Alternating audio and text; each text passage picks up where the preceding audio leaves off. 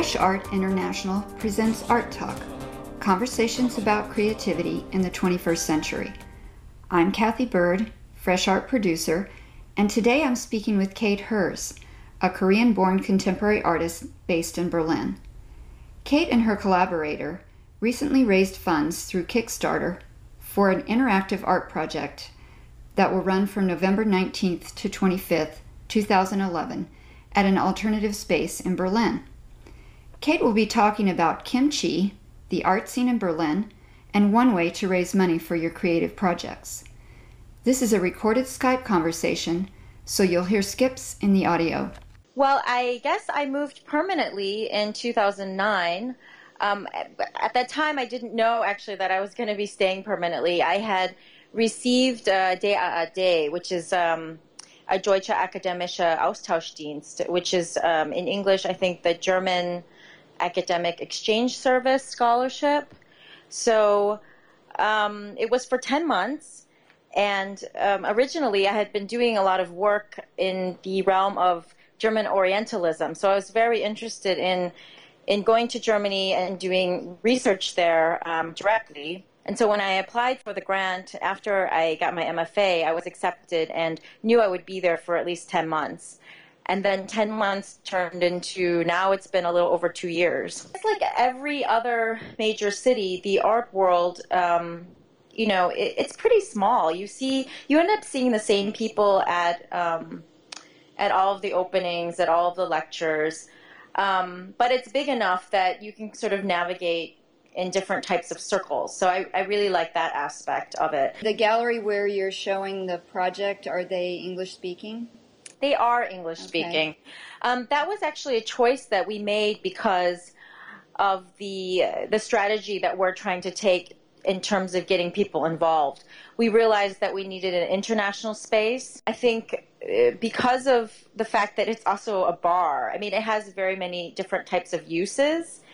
And it's an old German bar that UK artists began. And then it has a extra showing space in the back that they do all sorts of different projects. And they were very interested in doing interactive projects with the guests that would be coming, maybe not just to see the art exhibition, but to, share with each other and to have a drink. So that ended up being a really, I would say, very important factor of us choosing to do the project there. What's the name of the gallery? It's called Das Gift, which in English it means the poison.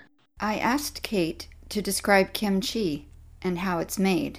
It's kind of like this is the way I tried to explain it to Germans that have never had it before. It's like a spicy sauerkraut. It's obviously not the same thing, but it does undergo the same type of fermentation process. Mm-hmm. So it's an easy way, to describe it to someone who's maybe never had it before. Right. It's used, it's a pickling process. Kimchi can be made out of lots of different types of vegetables. The one that we're focusing on is Napa cabbage, which is the sort of, I would say, the quintessential Korean side dish. It's eaten at every single meal, even for breakfast. The different types of ingredients that go into it are, for example, garlic and ginger. Some people might use some fish sauce in it. There's the red pepper flakes that are put in there. There's also this type of rice flour. So what's the name of your project? So it's called Dr. Rhee's Kimchi Shop. And it's the first project that comes out of a collaboration that I'm doing with my partner. We call our team Rhee Food Lab. It began because we were cooking a lot in the kitchen that we kept referring it to our laboratory because we're always trying to improve different types of cooking strategies and learn about the scientific process behind what that cooking method is in order to make the food taste better and also to look better. So how did it work? It looked like from the site on Kickstarter, which I'll post on the blog, that you raised more money than you asked for. We did, and that was lovely. That was a real treat. I mean, we didn't expect to, raise so much. I thought that we'd just maybe get right over the amount. The way that Kickstarter works, I don't know if a lot of people know this, but it's all or nothing funding. I think some of the other crowdfunding sites have different types of rules, but this also appealed to me because if we weren't able to raise our minimum requirement funding, then we wouldn't get any of the money. But then there would be no pressure to create a project that then people would, have these types of expectations of the quality of the work, for the final project.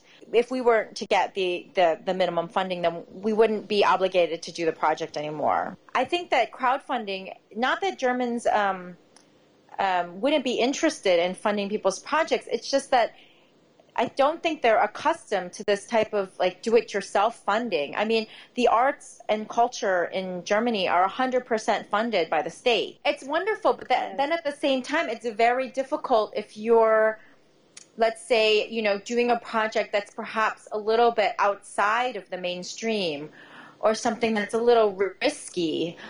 You wouldn't necessarily get funding for it because everything's coming from this one place. So tell me, who sent in money to you? Where were these people coming from that actually helped you raise the funds?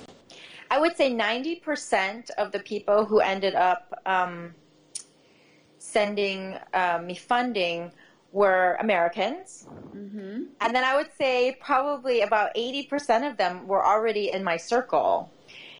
Which is not to say that they're all like close friends, but I somehow knew them through different circles that I run with, not necessarily from the art world, but people who were at least interested in cooking, or people that were scientists or activists. Just, really interesting. If I didn't know them personally, then I at least knew their name, or I at least knew the type of work that they were doing. So you end up getting money from your friends in a way. I think there's a huge difference. I think that when you release it officially on this type of network, people are able to see exactly what project you're making. I mean, Kickstarter has very specific rules. You have to have a video. You have to have a really strong proposal of what you want to do. And you also have to offer people who will support the project, you have to offer them rewards.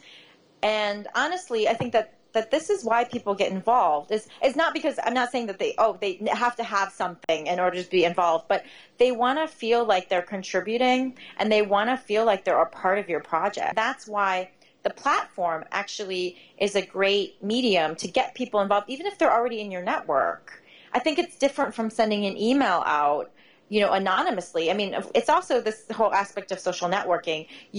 You get updates. If you sign on and you become a supporter, you get every single update that I would post on the site about what's going on with the project. It's much more intimate, I think, a way of intimate, but at the same time public. Does that make sense? Yes, absolutely. I wonder what you gave them. If somebody contributed $1, they would get, all the updates to the project, and at the closing reception of the project, we will toast your name in Korean and in German to German beer. But people really like that idea. I mean, and we will videotape it and actually put it on our website. So that's the least, sort of the lowest tier reward. And then the other rewards, went to, for example, we're doing a Food Lab poster. We're doing, we made our invitation postcards, for example, so people are also able to get that depending on what level,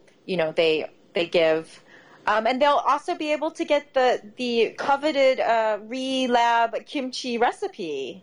Ooh. And that's for $10 they were able to receive that. Wow. It's a great recipe. It's been passed down through my partner's family.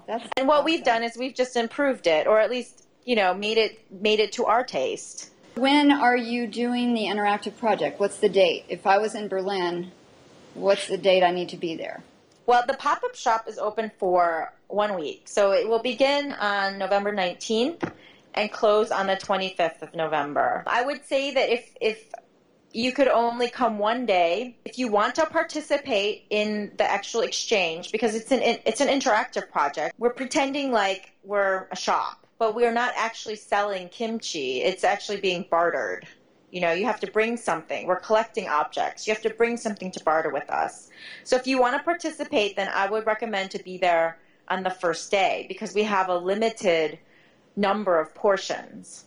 Okay. But if you want to come and observe and to participate in the evaluation of the objects submitted, then the best day would be on the 25th, which is the closing reception. So the interactors, those who want to participate, are to bring something they would like to trade for a jar of kimchi. But not just any old something. Right. Tell me what we need to bring. Well, let me back up and just explain the status that kimchi holds in Korea. Okay. I'm not sure exactly when it was. I think it may have been in 2004 or 2005, but the Korean government named kimchi a national treasure. And I mean, it's been treated like a national treasure, since it was invented.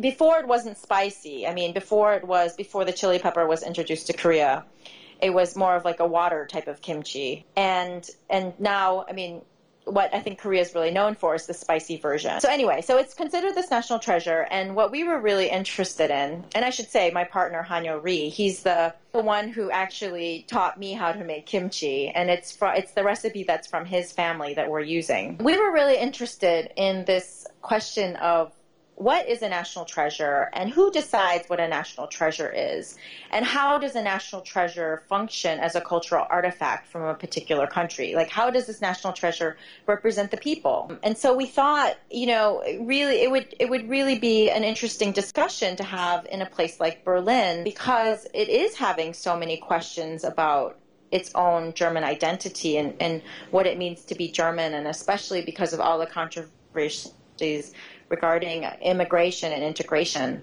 And we thought this would be such a fun way to really get people out and to have discussions with each other from different nations. We would like people to choose a cultural artifact from their own home country or their home culture, whatever they'd like to choose, that they would like to bring to represent themselves. And then they could trade that with us. So they give us whatever it is that they choose, and we would give them then this jar of kimchi. We will have all of the cultural artifacts will be displayed on these different shelves that we'll have in the exhibition space with numbers and with the information of the person who brought the piece, their reasons why they brought the particular piece, which country or which culture it comes from. Right. And then people will be able to fill out a survey about which pieces they think are appropriate for that person, which ones they value more, whatever that means for that person. And the really cool thing about it is that we were able to collaborate with a Caucasian American, I mean, he says he's an American from European descent, potter, a ceramic artist who actually studied in Korea, and he knows how to make these very antique ongi jars, which is the original container that kimchi was stored in before refrigeration. Mm-hmm. And he has donated to us 2 of these. So his name is Adam Field. And the great thing about this is when people fill out the survey, then, and they participate, then they'll be entered into a raffle. And, then we'll pull out, 2 winners at the end. Based on the response so far to your project online, do you think you're going to have a great response to your call for exchange? I think we have right now a lot of people from the science community that are coming. We have a lot of people from the art world. I've been trying to do some outreach into the other, immigrant population. Well, let's plan to talk again in December and recap what happened with Dr. Ri's kimchi shop. Yes, that sounds lovely.